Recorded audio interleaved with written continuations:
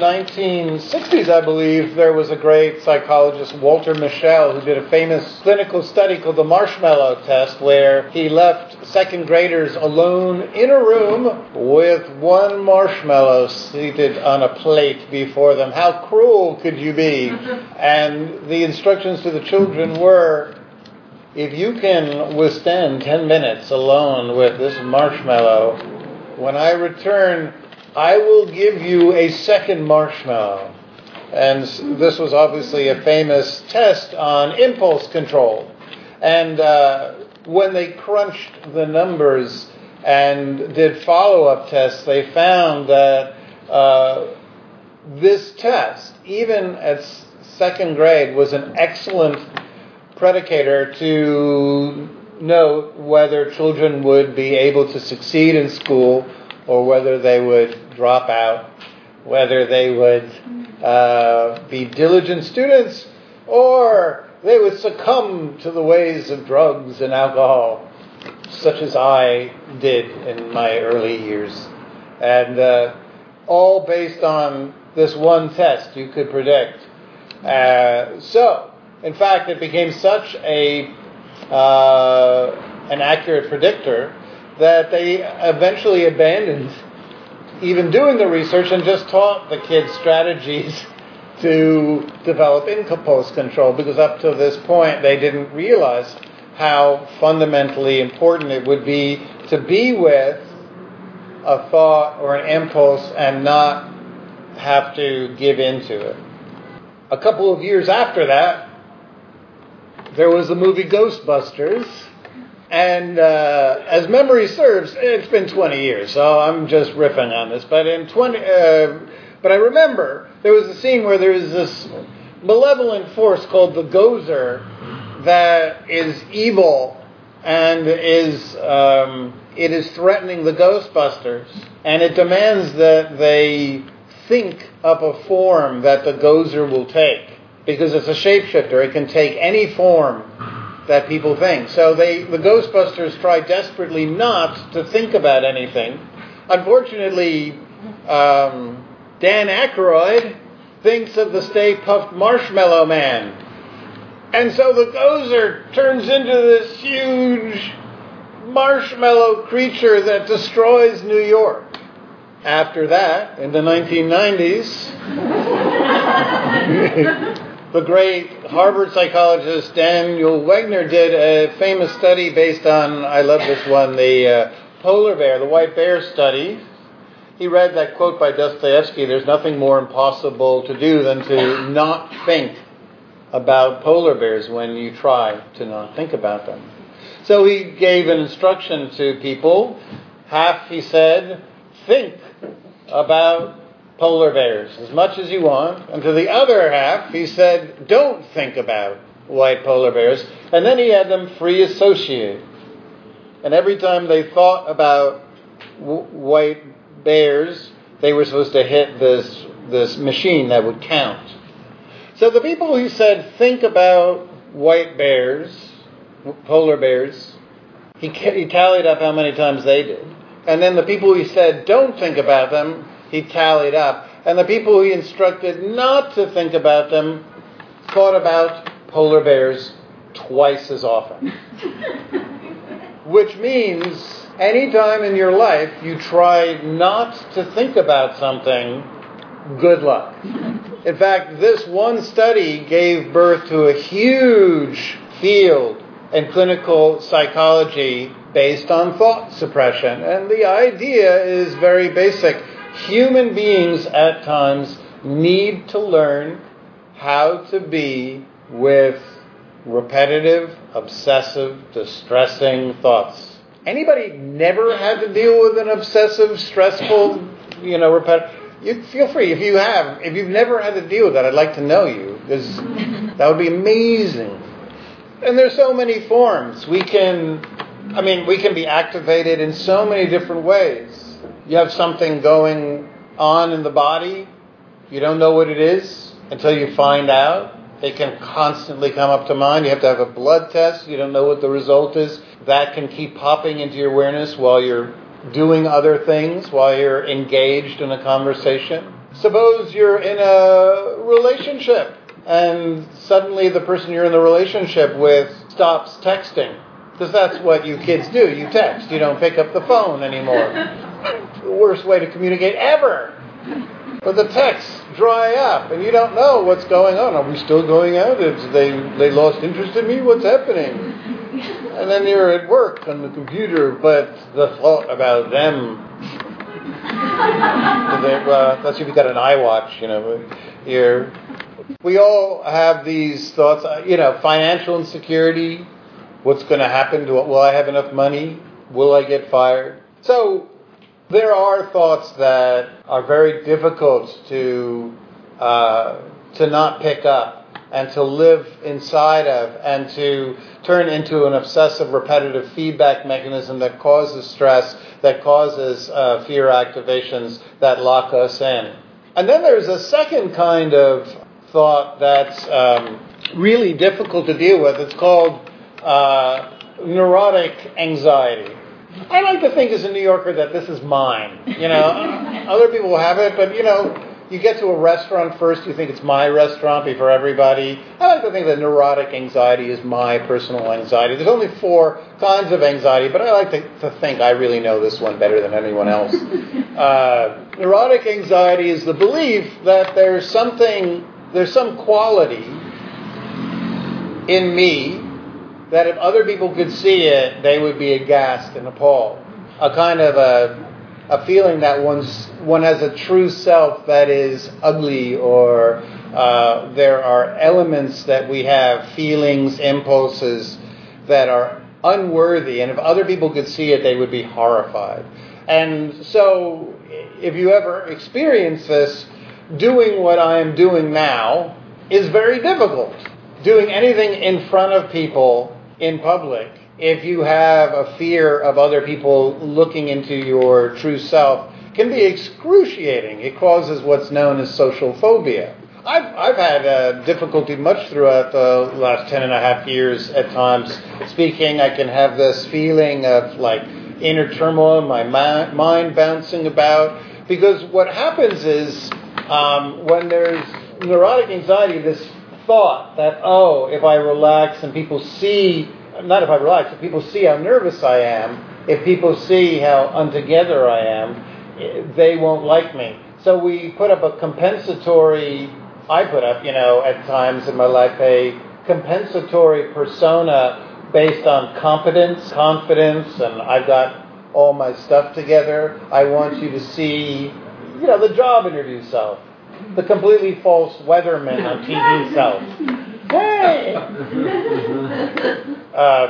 And the moment we try to conceal that feeling that, if other people saw my anxiousness, my fear, my sadness, my anger, if there's a part of me that if other people saw, they would run away, they would hate me for it, that creates what's called thought rebound, which makes the thought even stronger and even more difficult. The white bears. When Wegner said, don't think about white bears, they thought about it twice as often. If I have a part of me that I don't want you to see, I will be far more aware of that feeling, impulse, thought, memory, that part of me that I think is unlovable will feel even more dominant than it is. So, once again, the question is, how do we work with those thoughts, those feelings, those impulses?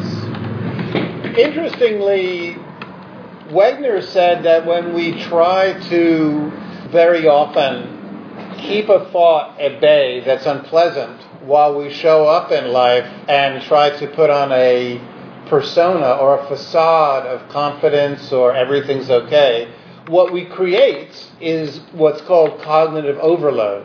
The mind stops functioning very well when we ask it to do 2 demanding tasks at the same time. Wegner noted that when he told people not to think about white bears and to talk or free associate about anything else, he created two functions. They had to free associate and think about things randomly, and at the same time, they had to prevent themselves from thinking about the white bears, and that created cognitive overload, which made them actually think more and more and more and fail at the task. If you've ever had stage fright, if you've ever had social anxiety, that's what happens. Cognitive overload. We try to present ourselves to people as if everything's great, everything's wonderful in my life, it's all going swimmingly, it's all going according to plan, and there's that one little thing. I hate my relationship. I hate my job. I fucking hate my parents. I hate this. And what happens is anxiety, stress, discomfort. So obviously, suppression in and of itself doesn't work. There was some other issues that come up besides thought rebound. Wegner also, with the people who did the white bears test, he gave them a distractor that was present in the room. He had a slide up on the wall that had an image on it, and he said, well, I'll help you out here. Instead of thinking about the white bears, look at this image and use that as a way to distract yourself. And what he found was the image itself turned into what's called a retrieval cue. It reminded people of the bear. So they even thought about the bear even more. So some distractions don't work.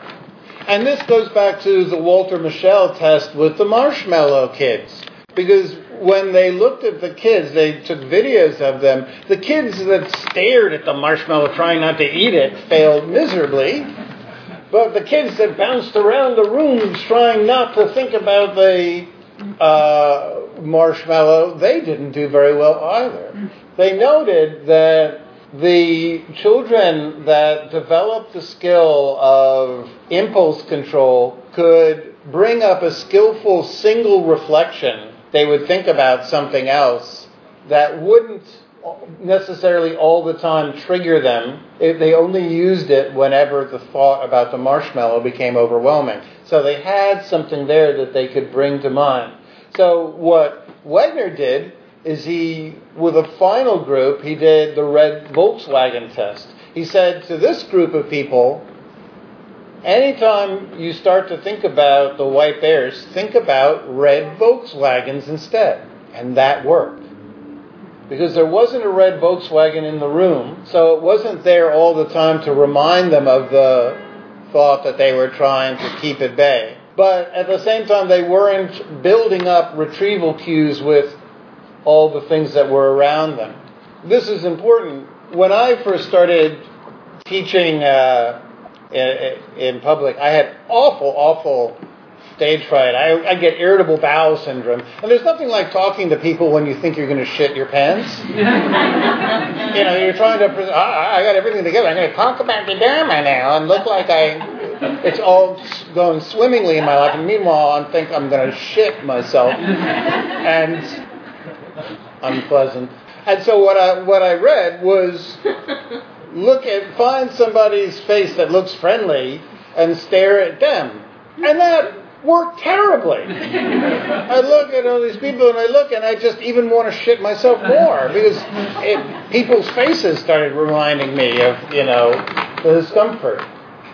Eventually, people, when they really struggle with what's a transgressive thought, a harmful thought, they will begin to avoid all the situations that they associate with the thought. So it's known as avoidance coping. People will make their lives smaller and smaller and smaller because wherever they have uncomfortable thoughts or uncomfortable impulses, they will avoid those situations. A rather sad example of that is I read a study about single mothers who were very stressed out and had ideations about harming themselves or their infants. And the irony is that if you have a transgressive thought that you struggle with, all the studies show that it's very unlikely that you're actually going to act out on it. The fact that you're struggling with it is an actual indicator that you almost certainly will not act out on it. But of course, these mothers didn't know. So what they would do is they would avoid all the places where they had the stressful, transgressive thought. They'd stop bringing their children to the park or to the playground or to the other places where they had the thought. And eventually, they'd become essentially agoraphobic, because any place where they had any ideation that was harmful, they would try to avoid. So it's really important to learn how to work with these fears, obsessive ideations, the worries, the self-doubt, the stuff that we don't want to feel. How do we work with these impulses, memories, the unwanted visitors in the mind? Well, there are a bunch of tools, and for a small price of $19.95. No, I'm not going to do that. It's all for free here. So the first tool, the Buddha called Vivarati, and it's really no surprise. It's pretty obvious if you haven't guessed what it is. Vivarati means to live your life like an open book, to reveal, to disclose. And the Buddha taught this even to his 7-year-old son, Rahula. In his first lesson to his son, he said, whenever you have an unskillful or difficult or painful impulse, find somebody who is wise and share it with them. I wish that somebody, when I was in second grade, said that. If they made second grade that lesson, don't beat yourself up. Just find somebody who's compassionate and talk about it. When we do that, of course, we learn to emotionally regulate. When we conceal thoughts or hide them, they become disproportionate. The more we conceal a thought, the more we believe it's ours alone, that other people won't understand, that there's something unique about us that other people won't get. And also just the feeling, impulse, or memory alone becomes even more discordant the more we resist it and push it down. This is why 12-step and support groups work so well. They remove the expert from the room and they just give people on an even footing a space where they can talk about antisocial, transgressive, distressing memories, impulses, feelings. And in doing that, when somebody else comes up and says, oh yeah, I've had the same feeling, I've had the same experience, what happens is we regulate the emotion, the impulse, and we create a larger container for it. So it feels less powerful. It feels less unique about us when somebody else mirrors our experience. It feels less like an indicator that there's something wrong with me. It becomes something less we have to hide. Now we can do this revealing very skillfully. If there's something that we feel is so distressing, we can move into it gradually, reveal it gradually. I was talking with somebody that I worked with who had, way many years in his past, had a violent history and had wound up in jail. And I coached him to very gently, with the people in his life that were going to be a support group, to not just spill it out in the first time he, met, but to move, to push, and to each time he would reveal a little bit more about himself, to look and see how the other person was holding.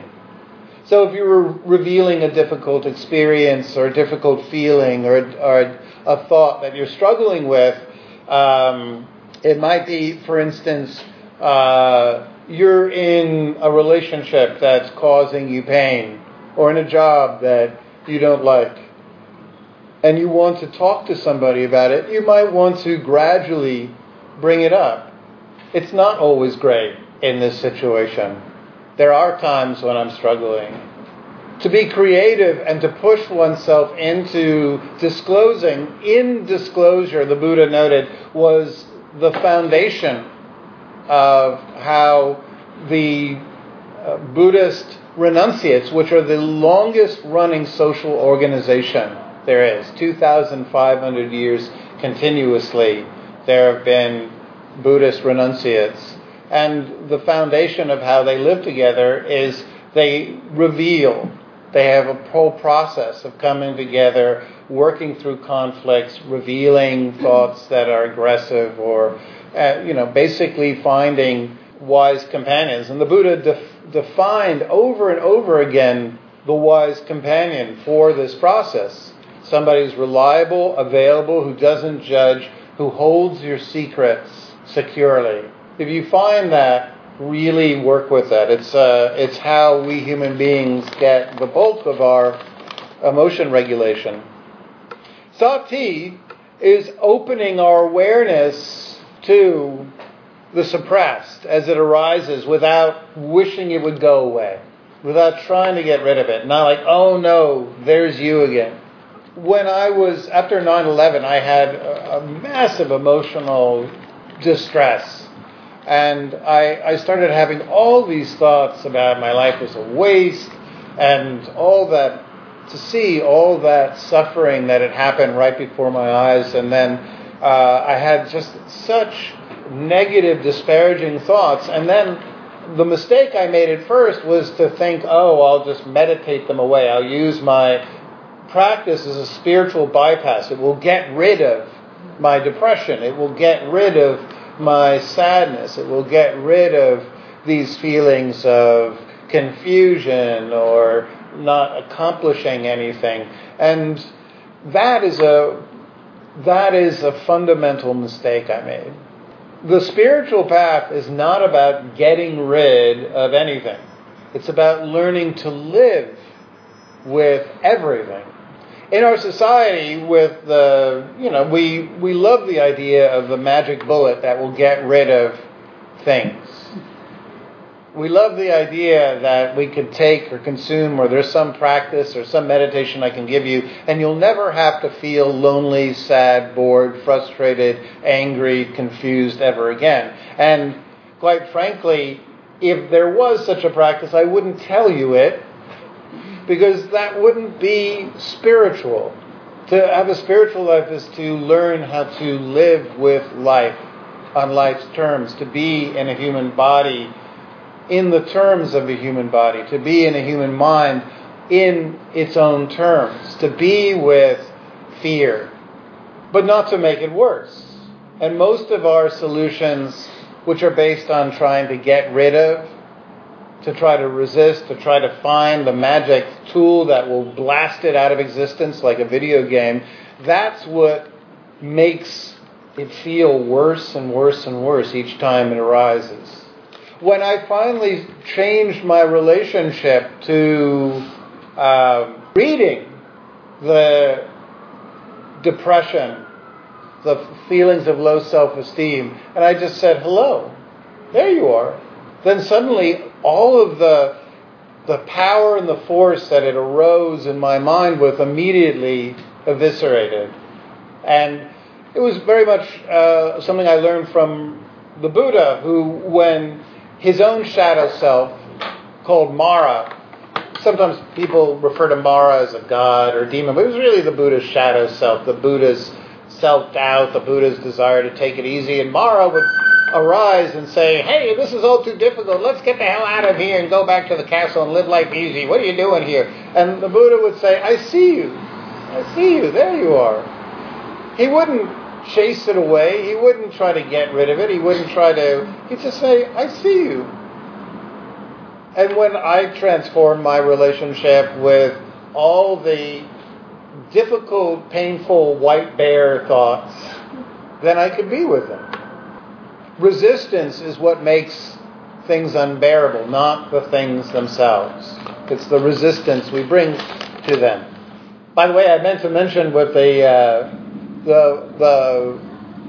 first tool, disclosing, the moment that I had the breakthrough with the stage fright is when I learned simply to tell people each time I was uncomfortable to announce that. I was giving a talk in front of like 800 people, and I like 50 people. It's a good amount for me. I feel okay with 50 people. Put me in front of 800 people, and like my stomach starts to rumble, and my breath starts to... And I went up in front of them, and I said, I am nervous. I'm completely nervous. I'm not... this is not something that makes me particularly comfortable. And doing that allowed me to proceed, and it created the bridge with which to bond with people, which is the key in any real spiritual encounter. Not to sit with people who pretend that they're, over there on the other shore of enlightenment, but to sit and be with somebody that you can relate to, that you can understand. Khanti is the Buddhist tool of patience. It's very similar to the incremental exposure of cognitive behavioral therapy, which means to turn towards and even invite that which we're frightened of, the thoughts that we don't want to think, and explore and investigate them. So, for instance, for a long time I grew up with an alcoholic, pretty violent father, so I would have these issues with macho guys, and whenever I had to deal with some guy that I felt was really kind of like one of those, I don't know, I guess they call them alpha male types, I would try to deflect, distract myself, not think about it, and I realized that process set me up. And so what I would do was actively invite images of first my dad and those times where he was aggressive, and just to be with that the very thing that I was trying to keep at bay. I'd actually invite it up, and I'd see, okay, what do you do when you arise? And I'd find the tightness in the belly, the tightness in the chest, the constriction in the throat. And I created a safe container. I allowed it to be there, and I sent nurturing thoughts. It's all right. You can be there. I won't judge you. You're allowed to be there. I'm allowed to have fear. I'm allowed to have these feelings. I'll take care of you. We can even then learn. One person I was talking to very recently after a class, and she said basically that she had thoughts that would arise now and then about her own mortality. The recognition that she and everybody she knew was going to die, and that what was the whole point?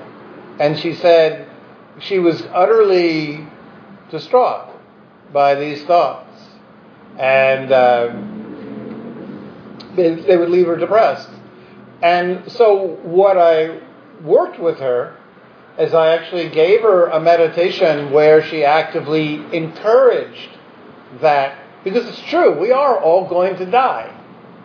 It's actually one of the Buddhist daily reflections. So I gave her a process and meditation of calming, soothing, creating a safe container, then bringing up that awareness and sitting with it and holding it, and then using it as a spur to growth rather than something that turned into immediate, dejection.